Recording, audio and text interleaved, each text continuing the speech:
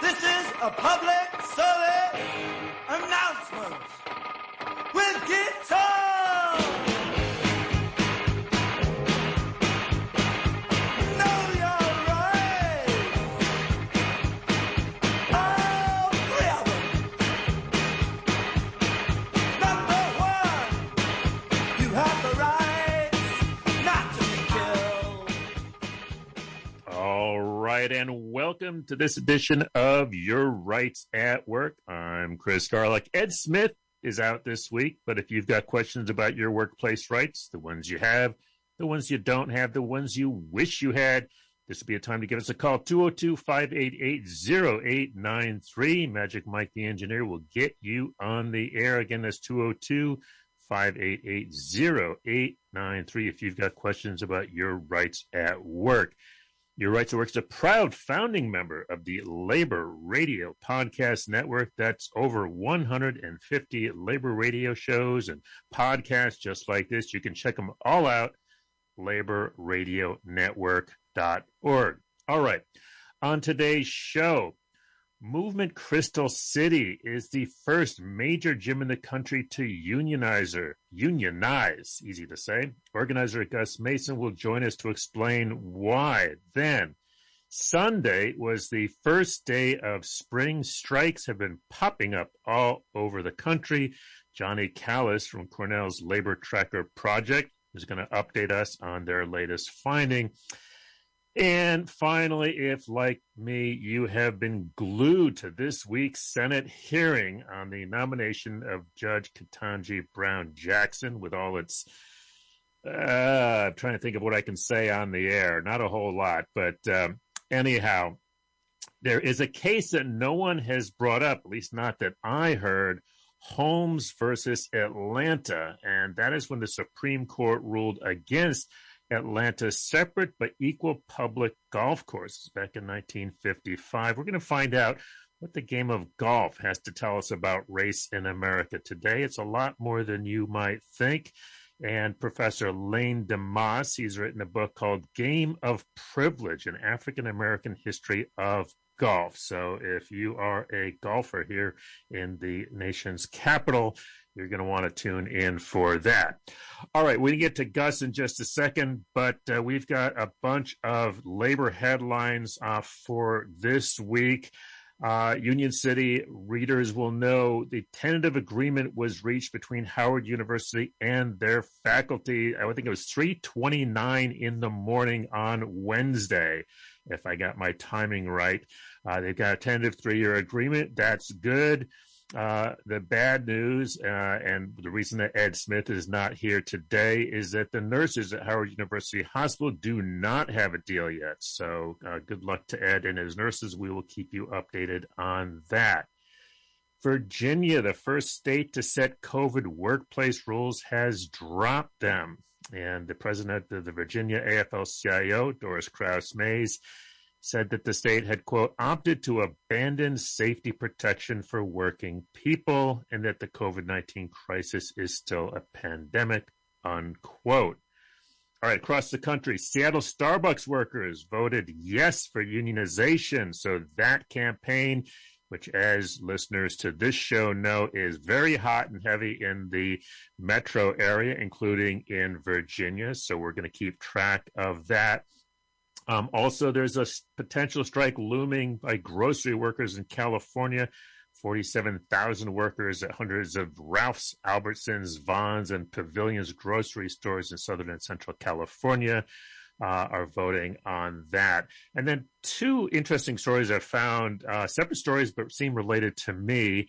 According to Willis Tower Watson's 2022 Global Benefits Attitude Survey, they didn't survey my attitude, but half the employees surveyed are looking for a new job or plan to do so soon.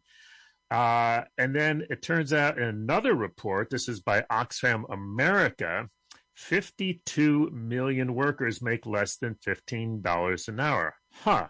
You think these things may be related? I think so. 202-588-0893. If you want to talk to us about your rights on a job or all things having to do with work. Now, Our first guest today, he's at Movement Crystal City. That used to be Earth Treks. And that looks like it's going to be the nation's first unionized climbing gym after the National Labor Relations Board issued a final ruling on Monday. Gus Mason, he's an organizer with Workers United. Gus, welcome to Your Rights at Work. Thank you so much, Chris. Pleasure to be here. So, if I'm not mistaken, I haven't been to this particular place, but I have been to these kinds of places, and I think you've got a climbing wall with ropes and footholds and stuff like that, right? Absolutely. Yeah. Until like a couple of years ago, we were the largest climbing gym in the east of the Mississippi. Whoa. Okay. Yeah. Now, if I remember right, you got different routes people can take. You got the really easy ones, which is, I'm basically a bouldering kind of a guy. I feel that. Yeah, and then you've also got the really tough, complicated ones, with the, hanging off and all that, and you need a lot more, stronger fingers and upper body strength than I certainly do. So here's my question, Gus. How would you rate the challenges that you and your coworkers at Movement Crystal City have faced, given that kind of framework? You're talking about, was it an easy bouldering kind of a thing or not? Oh, man. Did I set you up nicely on that? Yeah. Oh, absolutely. Yeah. I mean, as a boulder myself, I'd love to say that it was easy, but I definitely struggled climbing myself. It started off like we were pretty excited. Things seem to be going well. We're talking to folks, mostly just working on, talking to all our coworkers and making sure everyone knew what was happening, and even just seeing, hey, does union even make sense to y'all? Then a couple weeks in, we started running into more and more resistance from the company. And then your kind of bog standard anti-union tactics, things like, oh, we don't actually need one. We're a team environment. It's a family. And we don't want a quote unquote third party to get in the way of, us talking to each other like people. But at that point, us deciding to start organizing a union was kind of already our last straw. For a lot of us, some of us lost our healthcare benefits after we reopened from our initial kind of COVID shutdown. Otherwise, a couple other of us were demoted, and overall kind of had hours cut for the first while. And then since then, we've been slowly kind of coming back. Business is picking up more. Obviously, as restrictions, legal restrictions and state by state and the area have lifted, things have opened up at the gym more. But the kind of resistance we face from corporate has been pretty consistent. But good news is we're still the ones working, so we're still the ones talking to each other. And in November, when we did our election, we won 28-14, so 2-1. And though there were initially some objections raised by the company, we found out on Monday that the hearing officer dismissed those and recommended to the board director to go ahead and just certify our election. So we're just waiting on that step, but otherwise excited to start talking to each other and figure out what we actually would like to see in a CBA. So the interesting thing, and we'd covered this before. I mean, you say, the workers voted, last fall on 2-1 months ago, and but the company filed objections, and I guess the board kind of rejected 2 of them pretty quickly, and then the third one took a little bit longer, right? Exactly. Yeah, the first 2 were rejected before we even went to hearing. Okay. And then the third one, they considered it before deciding to go to hearing, and then we had a hearing, but that was in January. So I think it was the 5th and the 6th, if I'm not mistaken. So let me back up. I want to talk a little bit more about Movement Crystal City, because frankly, when I first got the great news that the final ruling had come out, which was terrific, but I was a little confused because wait a minute, Movement Crystal City, what the heck is that? Is that because we done a story on Earth Trek? So, but when I started digging into it, I realized, I was trying to follow all the corporate changes. What is so? Maybe a way into it. Tell us a little bit about how long have you been there? What do you do there? And what's been going on at this company? Absolutely. So I've been working there for about coming on 3.5 years. Okay. I started October 2018 as a full-time a shift supervisor was my job title. And kind of one of your typical like supervisors in my job title, but not a formal supervisor per the NLRA. And I was doing that full-time for 3 years. Then basically, when I started, it was Earthtrex, but they had very recently merged with Planet Granite, a kind of similar structured gym company, a climbing gym company on the West Coast. So they had like, I think 4 or 5 gyms in California and one in Portland, Oregon. And so we merged. And then in 2019, Earthtrex and Planet Granite, having merged and forming a corporate body called LCAP, as kind of like the parent company. Yeah. LCAP. Need a flow chart to keep track of this thing. Several. And LCAP bought Movement, which was a separate gym company in Colorado, mostly like in the Denver area. So LCAP was now Earthtrex, Movement, and Planet Granite, with like, I think at that point, 13 or 14 gyms across the country. And then around that point, they had already been talking about coming up with a like unified name for the whole company. Apparently, from what I've heard, Earthtrex and Planet Granite were fine like regionally, but nationwide, they're too kind of generic to trademark. At least in the outdoor space, I guess Earth and like there's the Trek Bike Company, Planet Granite, fairly generic words, but apparently Movement A-okay. So now we've known for a couple of months, like staff knew for like several months ahead of the name change that we were going to be changing it. But then in December, we rolled that out to all the members and folks. And we're kind of still changing a bunch of names on things, but we are Movement now. So let me ask you this. I mean, just in reading about that, and I was, this is maybe just me projecting. So that's why I wanted you to sort of give me the inside dope here. I mean, was the organizing drive sort of independent of that? Or I could sort of imagine that as these various mergers and consolidations are going on, if I was a worker there, that might make me nervous. Sure. Well, it's funny because with the initial mergers and stuff, becoming a larger company, you just have more resources. Something's absolutely improved after within the first year of me working there. Even some benefits improved for a lot of folks. Some things were going in a good direction. And so and to my knowledge, at least in my experience, talk of unionizing wasn't really a thing until it didn't get really serious until after we reopened from our COVID shutdown.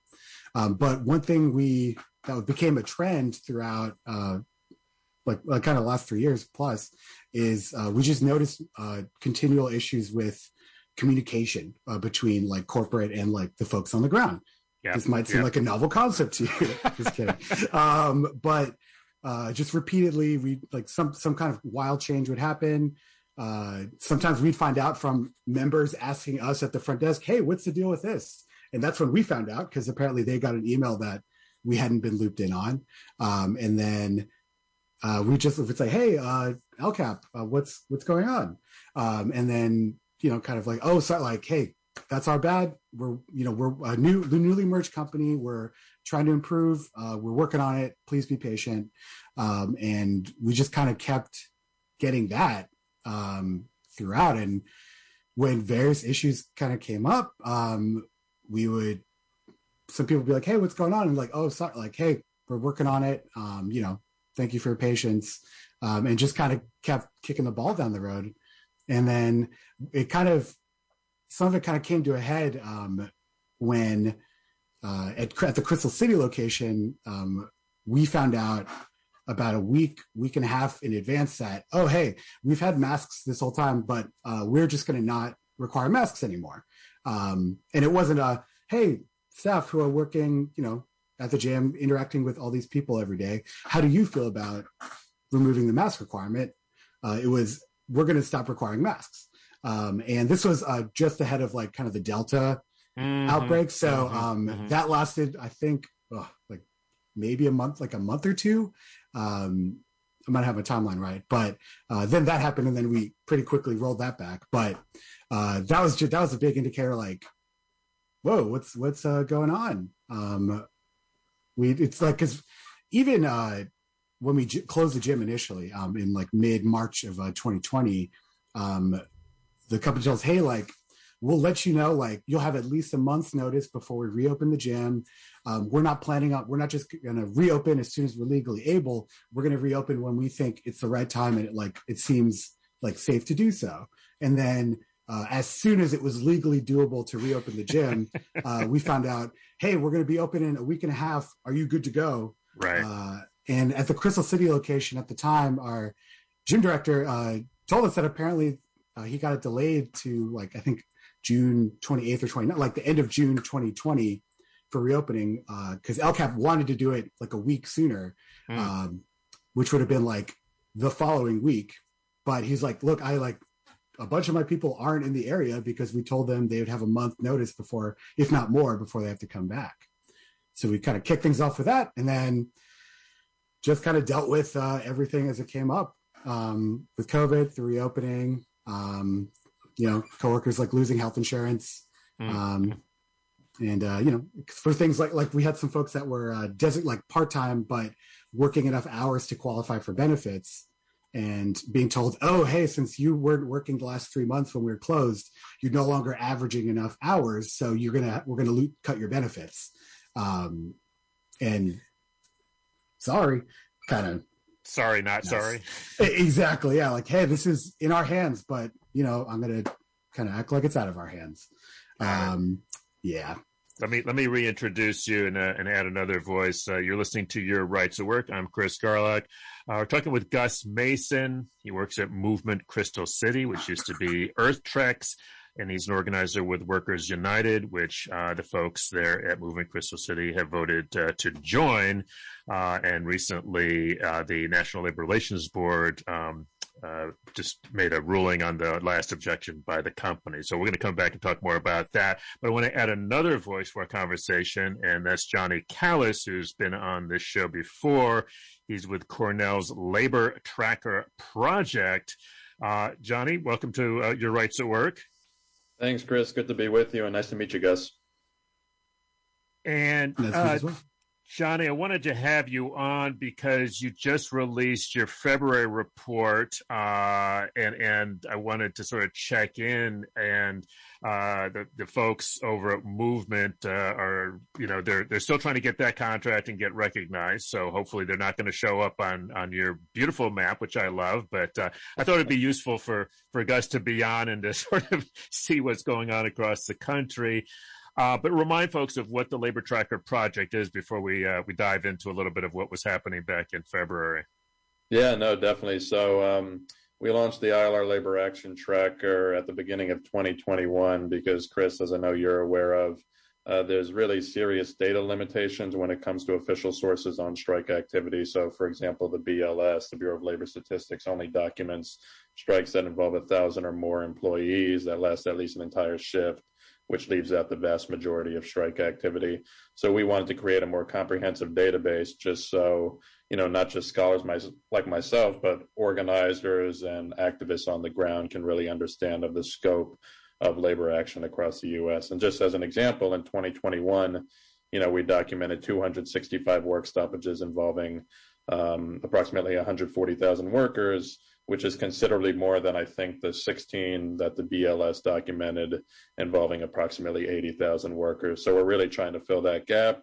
And now we also are starting to collect data in early 2022 as well.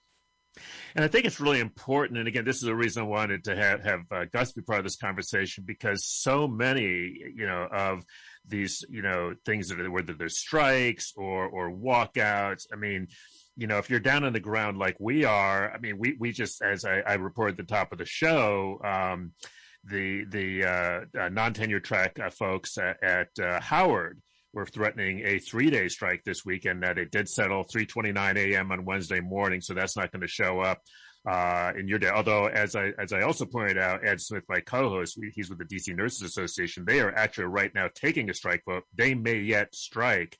But a lot of those are very small. They don't last very long. And as you point out, would not show up in the official statistics. But they really kind of contribute to, I think, a more realistic picture of what is actually going on, right? Most definitely. Yeah. So a lot of as an example, a third of the strikes we documented in 2021, I believe 87 strikes, were by non-union workers. Right. So these are primarily sort of spontaneous walkouts, sometimes affiliated with the union as part of a rare but maybe increasing union recognition strike, but also sometimes completely independent of, frankly, labor organization. There was a strike by airport workers, baggage handlers in Missoula, Montana, I believe, last April. Wasn't affiliated, I believe, at all with the local labor organization, but workers were really frustrated with low pay and understaffing and went on strike accordingly. There was almost a movement of sick out strikes by bus drivers in between, I'd say, September and November of last year, also in protest of low pay and understaffing. Some of that have continued. And, even though these might be small events, they can be incredibly disruptive, and they're really important to recognize, obviously, school bus drivers, airport workers, et cetera. So I think you're absolutely right, even though it's very important to recognize large strikes such as at John Deere and other very large strike threats. And I should mention, we don't collect data on strike threats. That's a totally different category. Robert Ovets, who's an academic out of the Bay Area, does some of that work. But unless an actual strike occurs, we don't document it on our maps. So you can even say that we're undercounting the true level of potential strike activity, I guess you could say. But you're right. It's not just the very large work stoppages. It's important to get a sense of those smaller walkouts to understand what's going on the ground. Before we get into a little bit of the weeds on your February report, let me just give Gus an opportunity to weigh in. Gus, if you got a question or a comment yourself for Johnny. Oh, man. No, I hadn't heard about this, so this is very exciting. I'm just looking at it right now on my computer. No, that's awesome. Nothing way off the top of my head. I could tell, I'm sure that there are plenty of kind of non-union strikes happening out there for union recognition, given kind of what we faced. And I feel like it's maybe even a relatively tame kind of unionizing experience. So hopefully we can figure out how to track more of those. But this is awesome. And I'm glad we're getting more data on what's actually been happening out in for the workers in America. And actually globally. That's Puerto Rico. Never mind. Yeah. In America, in our territories. Thanks, Gus. So Johnny, let's drill down a little bit into the February numbers. How many strikes were there? How many folks were out? Other stuff that folks should know. Yeah, definitely. So in February, we documented 30 strikes involving almost 20,000 workers. The longest strike is the ongoing United Mine Workers strike down at Warrior Met Coal, which began, I believe, April 1st of last year and is almost reaching the 1-year mark. The largest strike, there's been a lot of mobilization by public sector workers in Puerto Rico. So it was primarily teachers, but also joined by other public sector workers. About 15,000 workers the first week of February were striking for higher pay and also better retirement benefits. And similarly to January, we documented 10 strikes in education, which was the sort of largest industry that had striking workers in February, which has been a pretty common theme. And this sort of has taken two forms in early 2022. Some of them have been sick-out strikes against a lack of COVID-19 protocols, especially with masks starting to come off in public schools. A lot of teachers are frustrated with that. But you also have sort of strikes at the end of typical contract negotiations like we see in Minneapolis right now, and I believe Sacramento beginning yesterday. So there's been a lot of activism and energy in public education, maybe unsurprisingly. And just another quick note, Chris, we started collecting data in early 2021, so we don't have the ability to compare, over years and years. I'm happy to provide some historical context if you'd like, from my perspective. But we documented almost 3 times as many strikes this February as we did last February. And like I said, I don't want to overstate the level of strike activity. We can have a debate on that and how it compares to earlier eras.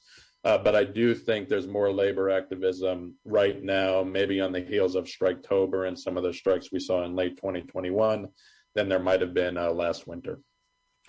Well, no, and that's why I was wondering. And again, Gus, feel free to jump in any time. But that was something that I was, I feel like I'm oversensitized just because of where I am and the things that I pay attention to.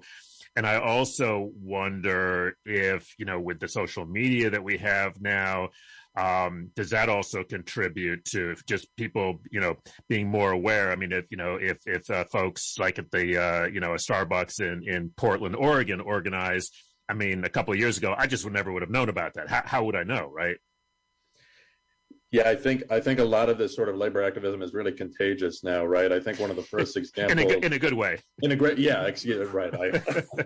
Maybe not the best word to use. I apologize. But no, back in 2018, right, we saw this with the teacher strikes. The red state teacher strikes began in West Virginia and then spread really quickly to states like North Carolina, Oklahoma, Arizona.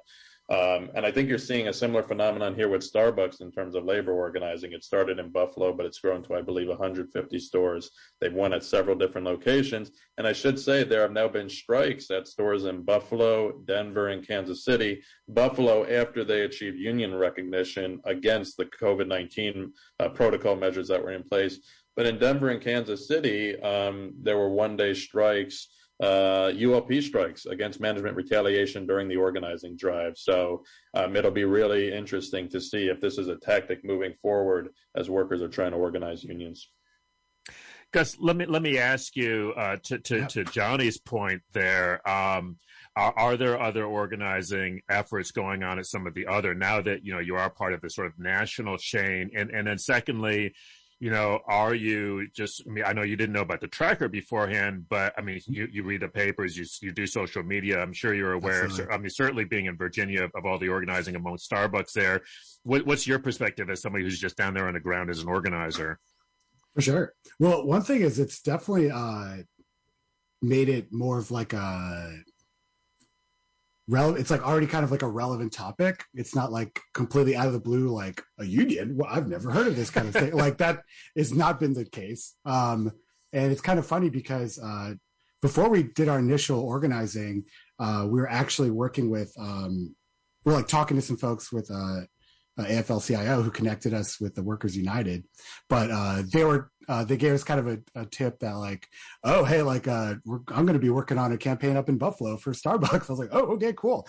So it's pretty cool to see it because while we kind of did our election like a bit ahead of a lot of the Starbucks happening, part of the reason that our process has been prolonged is that the labor board is swamped. Our region. Last I heard that they were working on our like hearing, and there were, I think, 20 other like shops that were filing to unionize, and then like another maybe like 20, 30 in the wings, like waiting to not, overload them. So it's pretty exciting. It helps it really feel like it's not just us, or we're not just, way off base. It's like, oh wow, there's actually a lot of folks who are also feeling kind of the squeeze. Hey, Johnny, how since the tracker's been around and you are starting to build up some historical perspective here, what's your sense of how the tracker is being used as a tool out there in the field? It's definitely been embraced by a lot of journalists. I'll tell you, who were especially sort of in late 2021 during Striketober, were looking for a more reliable source on strike and labor action. I'm hoping it's starting to be used also, and I should say it will, I think, be used by academics in more sort of scholarly research, hopefully to support the labor movement, obviously. But we are trying to figure out ways to make it even more usable for organizers and practitioners on the ground. And as I think I mentioned to you in the past, Chris, I'm always open to different ways, whether it's for example, linking strike funds on each strike that we list so folks can go donate. That's a goal of ours this year that we should be able to do. Mentioning the location of active picket lines where local activists can go out and support workers on strike. But if there's other, I don't want to overstate the importance of our project. Obviously, the important work is the folks who are on the ground. But if there's other ways we can amplify those voices more effectively, we're always open to hearing those ideas. Yeah, we had talked about that as somebody who people often contact me and they're like, oh, how do we get in touch with folks on the ground? Like, now I know how to get in touch with the folks like a movement because I have some contacts there. But if there's somebody in, I don't know, Buffalo, I don't necessarily have a contact there. So since you're doing that, I think that's a really useful thing. Just before we wrap up, I know we're still in the middle of March here, but I know you've been tracking stuff. Do you have a sense of some of the big things that have been happening in March that we'll be talking to you next month about? There have definitely been more strikes so far in March. I don't have, because the last few days we haven't updated our tracker. But for example, the Sacramento strike just launched yesterday. I believe there's a strike by call center workers down in the South, CWA. That was in the last couple of days. So I fully anticipate that March, there will be more strikes and workers on strike in March than even January and February of this year. And I will say, in terms of starting the year, in 2021, we saw the largest increases at the end of the year. But in terms of starting the year, there's definitely been more strikes and militancy at the beginning of 2022 than we saw in early 2021, for whatever that's worth. We will keep track of it, and thanks to your tracker for keeping us on track of it. Gus and Johnny, it's been a pleasure having you both on. We'll keep tracking both of these. Look forward to having you both on Your Rights at Work. Thanks so much, guys. Thanks so much. All right. That's Johnny Callis. He's with Cornell's Labor Tracker Project. You can look that up online. And, of course, Gus Mason, organizer with Workers United over at the Movement Crystal City. All right. We're going to come back, and as I mentioned at the top, take a look at the impact of golf with the civil rights movement. And I see a connection to the hearings this week on the nomination of Judge Jackson to the Supreme Court. We're going to be talking with Lane DeMoss about that. But first, there's a great concert coming up on Saturday with our longtime friend Elise Bryant and a whole lot of friends. And we got a little PSA for you here. Let's roll that, Mike. Hi, this is Elise Bryant. Women's history is American history, and women singers and musicians have played a vital role in shaping it. The Labor Heritage Foundation is excited to present Women's Song. 15 women who view music as an essential part of the social justice labor struggle.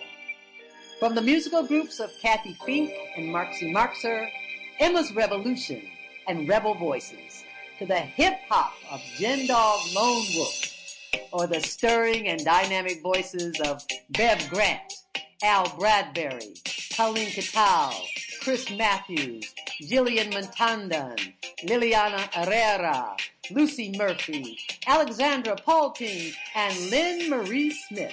We can promise you an evening filled with women power, love, laughter, and song.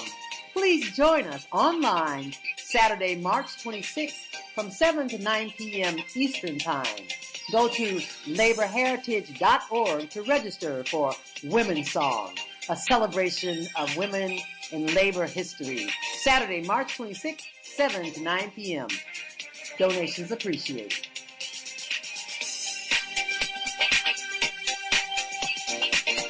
See you there.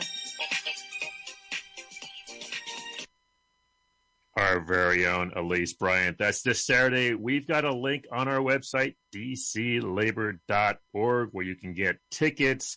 Whatever you can pay, nobody will be turned away. You're listening to Your Rights at Work. Chris Carlock here. Ed Smith is away this week. He'll be back next week.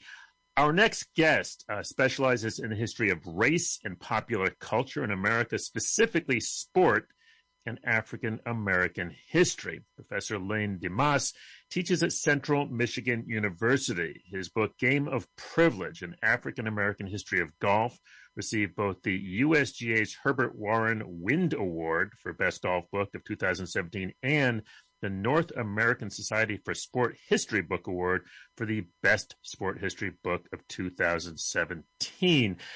Professor Demas, thanks for joining us. Thank you so much. So I'm a tennis player myself, and so I know a lot about, that the whole struggle for civil rights in the tennis world. But I know a lot of golfers. It's very big here in the D.C. area, particularly actually in the African-American community, as I'm sure you know. And I, from reading your book, D.C. figured pretty prominently in the development of golf in the African-American community. But I got to tell you, your book is just fascinating. And let me start by asking you this. I was reading it last night. I was focusing on the civil rights chapter specifically. At the same time, I'd been listening to the hearings, the Senate confirmation hearings all week, and sort of throwing things at the TV.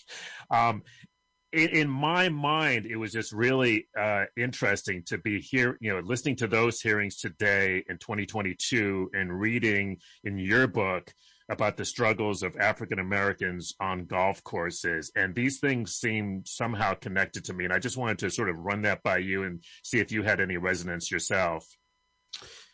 Well, absolutely. I mean, I think there's parallels for sure. Definitely within the Black community, there was a lot of discussion over, first of all, fundamentally, what did golf mean?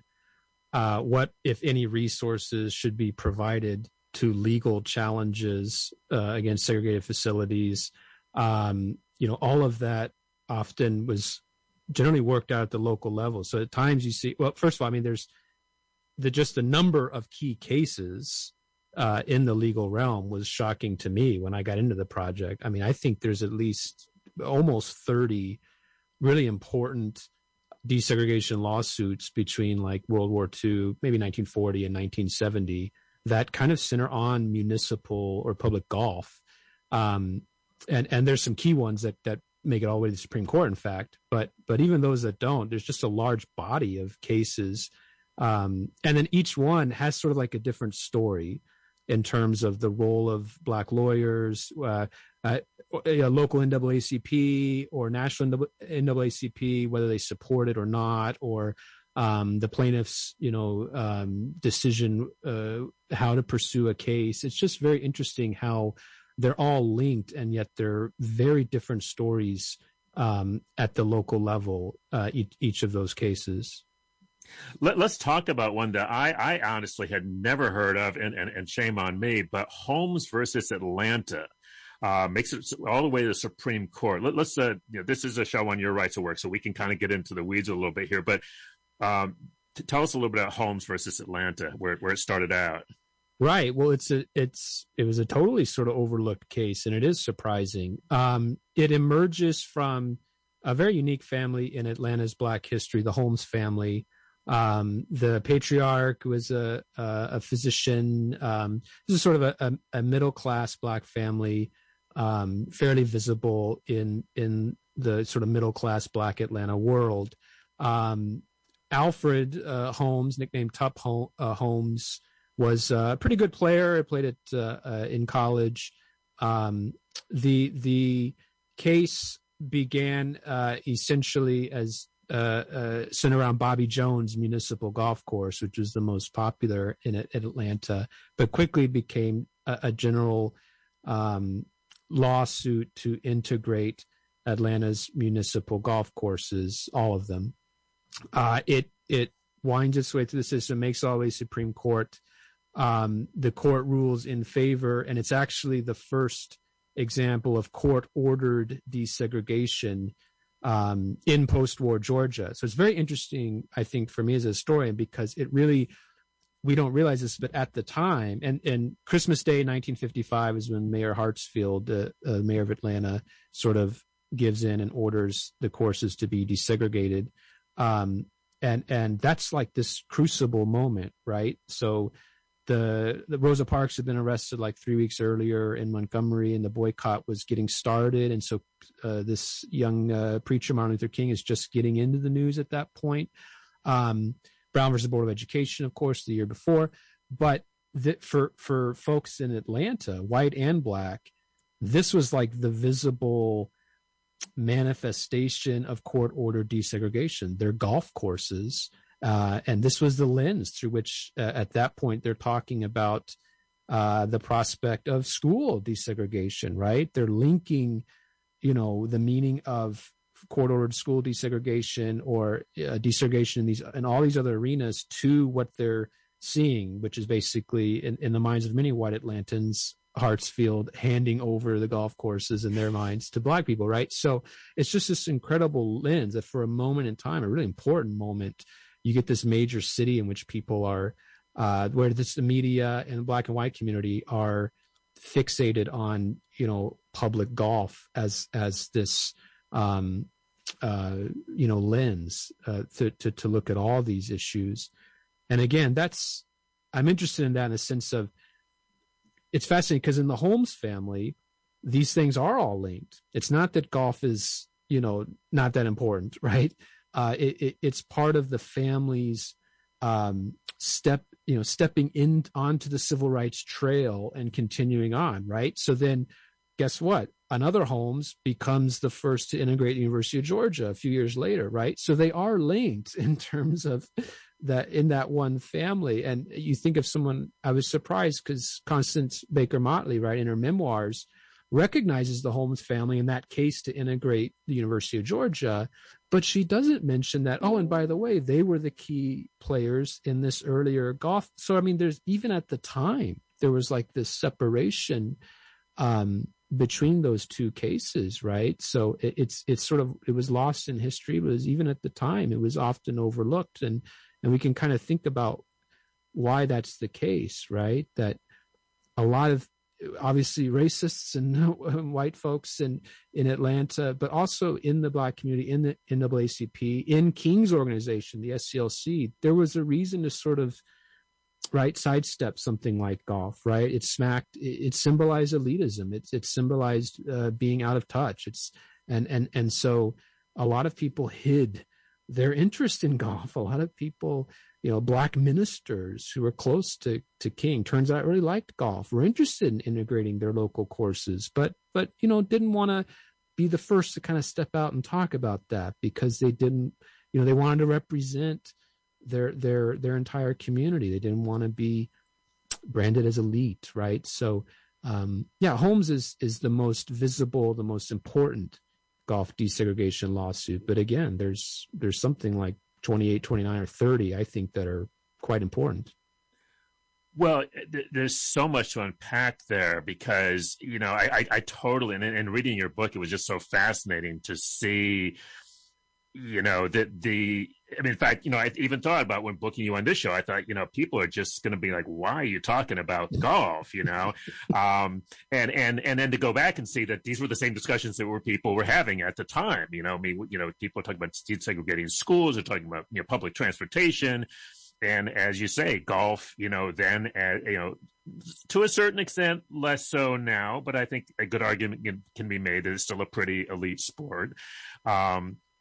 And so I can see why folks might not have wanted to lead, but at the same time, there's one chapter where you talk about people talking about, packing guns in their golf bags, talk and bombs. So a lot of the same things, the same violence, the same virulence. And there's one instance I was just reading about where they were like, well, you can play on the course, but you ain't going in the clubhouse. Absolutely. Yeah, I mean, everything, whether desegregating the 19th hole, right? And if you think about it, there's two. It makes sense in the sense of there's the kind of traditional notion of golf as elitism, right? Exclusivity, off in the woods somewhere, rich people, white people separating themselves. Big walls, we're all familiar with those iconic, those images from overhead in Africa or something of an elite private golf course next to a slum. I mean, that image, then there's also this other issue like municipal golf, right? Which is going back to St. Andrews and the origins of the game. This is the largest swath of sort of public property in a lot of cities, right?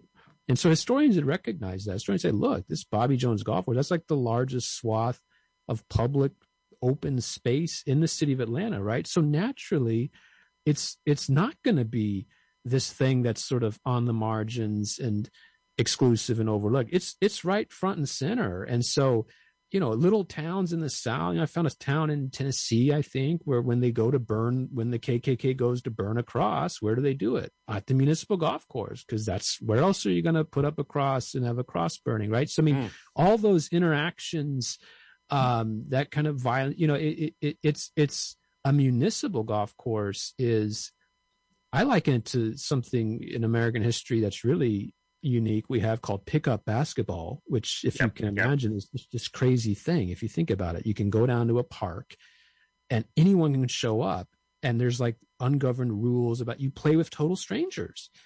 Well, that's municipal golf. If your listeners aren't familiar with golf, you show up at a municipal public golf course by yourself. You're not going to play by yourself. You're going to be put with random people, strangers, and it's going to be intimate. You're going to spend the next 4 hours talking to them and playing a game with them. It's just incredible.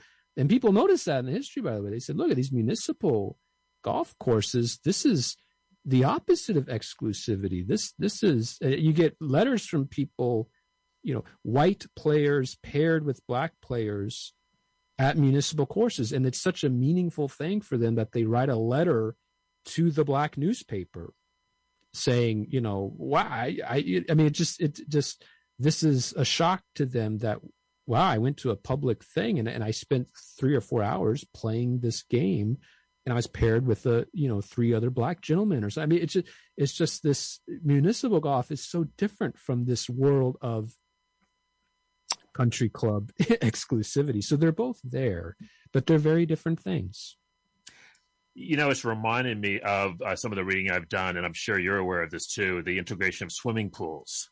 Yes. And it seems like the same. I mean, just a fascinating history. It largely, I wouldn't say forgotten, but kind of, it's not something that comes to people's minds. But even when you read about the golf, the swimming, it was coming out of a segregated society. This idea, and you were just talking about this, of having to spend time with people of another race. Although it's interesting because, and I want to talk about this, it's not that it's not that the races were not interacting. It's changing the relationships, right? Mm-hmm. Absolutely. I mean, you're right. Golf had brought the races together, from its inception in modern America, in the South, especially through the caddying system, right? Caddies were supposed to be young black boys, right? Right. So you're right. There'd always been this, and we can talk about caddying is very, I think, very different from the sort of the other, service industry jobs that were sort of blackened and supposed to be served by African Americans. Caddying, there's obviously caddying represents that in the sense of, come on, you're playing an elite game and you have this assistant who's carrying your bag for you. I mean, does it get any more exploitative, right? But on the other hand, caddying had this other dimension, the sense of a caddy was supposed to help you enjoy the experience. The caddy was supposed to help you be a better golfer. The caddy was supposed to give you tips. Caddies quickly become sort of coaches as well. And so we get from the start these interesting dynamics of sort of caddies sort of turning the relationship on its head, this type of thing. But absolutely, you're right that this game was always bringing the races together. It was about changing the way in which they came together. Absolutely. The other thing, and I just we have just a few minutes left, but the black, I mean, people know about the black leagues, in baseball, right? The women, I mean, a lot of this history has been unearthed, and it's thanks to folks like yourself that have brought this up. Tell us a little bit about the black league that was created because for black golfers, because it was much more extensive and lasted far longer than I realized. It did, and everything about it was surprising to me as well. So it's the United Golfers Association, or the UGA, established in 1925, and it does not go away immediately with the integration of the Professional Golfers Association, or the PGA, in 1961. It continues into the 1970s. But essentially, there's like a 35-year period where if you want to be a serious black professional golfer, this is your only outlet. So that's a long period, 35 years. You're right that it's more extensive than any analogous sporting league I can think of in terms of the age of segregation. It's definitely national. UGA tournaments are held pretty quickly. They expand beyond the Northeast, and they're held in California or Kansas City, or, in the South as well. The UGA national tournament will be held in Memphis. It'll be held in Atlanta, in the age of segregation. So again, you have the geographic footprint is quite profound compared to, like you say, Negro League Baseball or other analogous organizations. It's also a very unique entity in terms of the diversity of the players.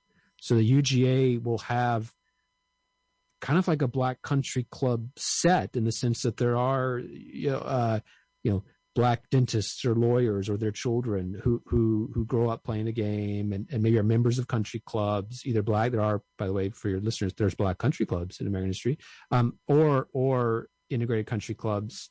But then there's also this element of very poor caddies from the Deep South who are excellent players and trying to have a go of it in the world of professional golf. So there's just broad sort of diversity amongst the players in the UGA in its history.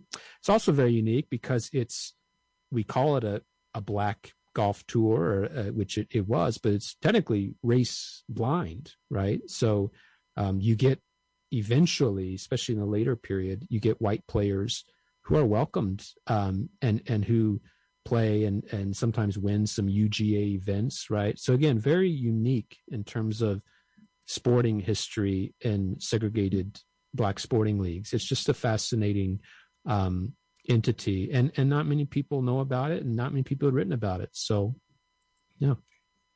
Something that historians like yourselves are always looking for, that sort of gap. Tell us about George F. Grant.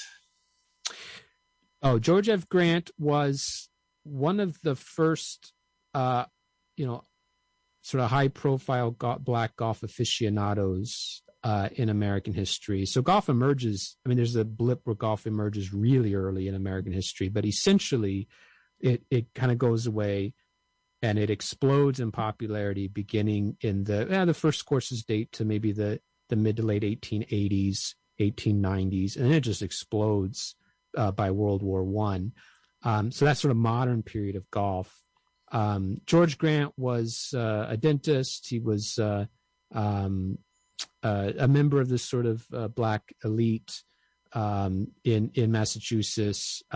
He gets into the game at times just hitting, and this is also very important. We associate golf with like dedicated golf landscaped courses. Sure. In the early days, it's amazing how often you just see golf just show up almost in the streets, right? So, people just showing up at a park and putting flags in the hole and hitting around that way. That's golf, right? Even without a dedicated golf course. In these early periods, you can do that. So George Grant was hitting golf balls around. He's most well known for patenting a golf tee. And historians really credit him with inventing the what will become eventually the common wooden golf tee, of which there are millions, if not a billion, floating around the earth right now. Patented, I think, in 1899 is George Grant's patent. There's a picture of the patent in the book. But of course, he was quite overlooked, right? History, ironically, right? Sort of for many years credited a white dentist from of course, New England with inventing the golf tee. But the USGA, I mean, to this day, basically, it's a settled deal that this black dentist, one of the first faculty members at Harvard, by the way, teaching dental at the dental school at Harvard, but it was the inventor of the modern golf tee. Wonderful stuff. Professor Dimas, thanks so much. The book is Game of Privilege and African American History of Golf. Appreciate it. We'll have you back on. That's going to do it for this week's edition of Your Rights at Work. Thanks for listening. We'll see you all next week. This is a public service announcement with guitar.